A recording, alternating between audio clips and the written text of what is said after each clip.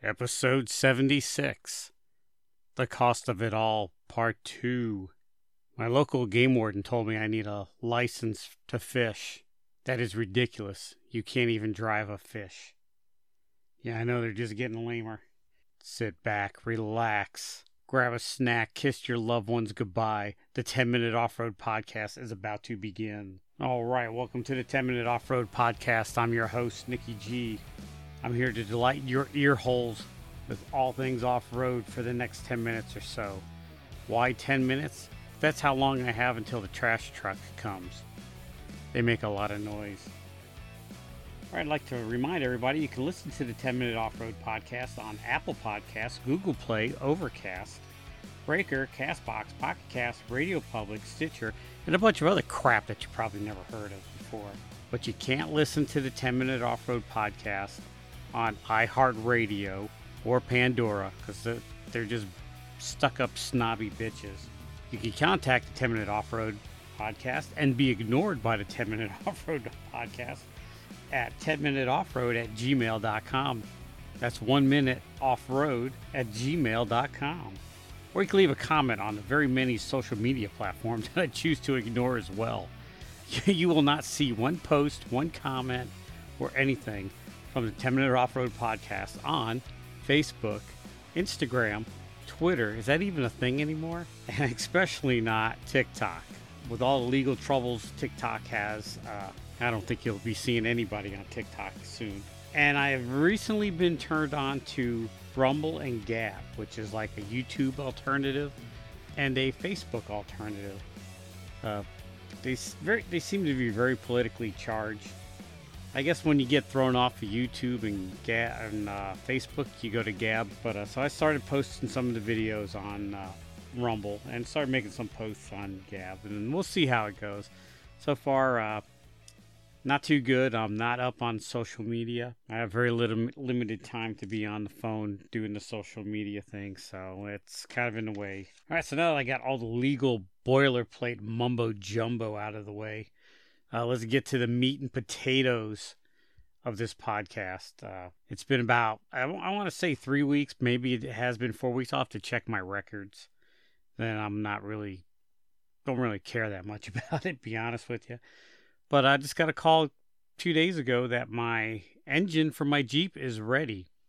They called me on a Wednesday, said it was ready. I couldn't get it Thursday, so I already had plans. They were closed on Friday. It is now Saturday. I will be there bright and early Sunday morning to pick it up and commence with the install. And hopefully by the next time I record this podcast, I'll have a Jeep up and running. And I got to tell you, it has been a living hell. Not just sitting here looking at my husk of a Jeep with no engine in it, but getting all the posts and comments and texts. And don't get me wrong, guys, I love it when you text me. But it was hard when you guys are out in the mountains. Some people are out at Uwari on opening weekend and seeing all the social media and stuff. It killed me. I wish I was there. I was almost tempted to drive up there in my pickup truck, but I knew that would end horribly for me because I do enjoy hanging out and camping with my friends. But the last time I took my 2-wheel drive pickup truck out there, I did have a good time, but it was hard. I just felt out of place. Almost felt like I was cheating on a girlfriend. So enough about that. Back on track to the engine. Still don't want to say the guy that rebuilt it yet because I haven't fired up the engine and everything. But I'm getting a warm, fuzzy feeling from this guy. He's called me up several times throughout the build to keep me updated. Basically, it's just the block and the head was all he was able to save. The reason I was having problems is several valves weren't seating properly. I don't know why or how. Maybe they just needed ground down. He said the cam was worn down to let me see how he worded it. He said the cam was worn down to shit. It worked, but not very good. And I gotta tell you, the Jeep was still running strong. Even though it was running on 4 cylinders, it was still running strong. The crank, he recommended I get a new crank. He said he could reuse my old crank, but he didn't recommend it. And he had a hard time finding a crank for my engine. He finally found a crank in my price range. But we found a crank, and we'll go over all the costs probably on the next episode when I get everything down and when I pick up the engine and get a list of everything he done to it and talk to him. And maybe I'll get him on the podcast too, although he's an old timer. Doesn't seem like the podcast type. Usually builds V8 race engines, and this he hasn't built too many straight sixes. He said he's built a few Jeep engines, which made me feel comfortable. And he come recommended by a Jeep friend. But I got the warm fuzzies from him. He knows what he's doing. And he's pretty much said he doesn't build too many Jeep engines because they pretty much run forever. Which I think it might have been stroking my ego a little bit. But anyhow, engine is ready to be picked up and dropped in. We'll see how that goes. The cost of it was $120 over budget. He said mostly because of the crank being replaced.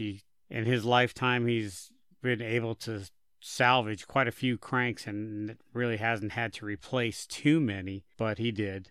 And now that I think about it, since we're replacing the crank, I wonder if we could have stroked the engine up. But then again, my Jeep, before the engine gave out, was running optimal. I solved my overheat issues.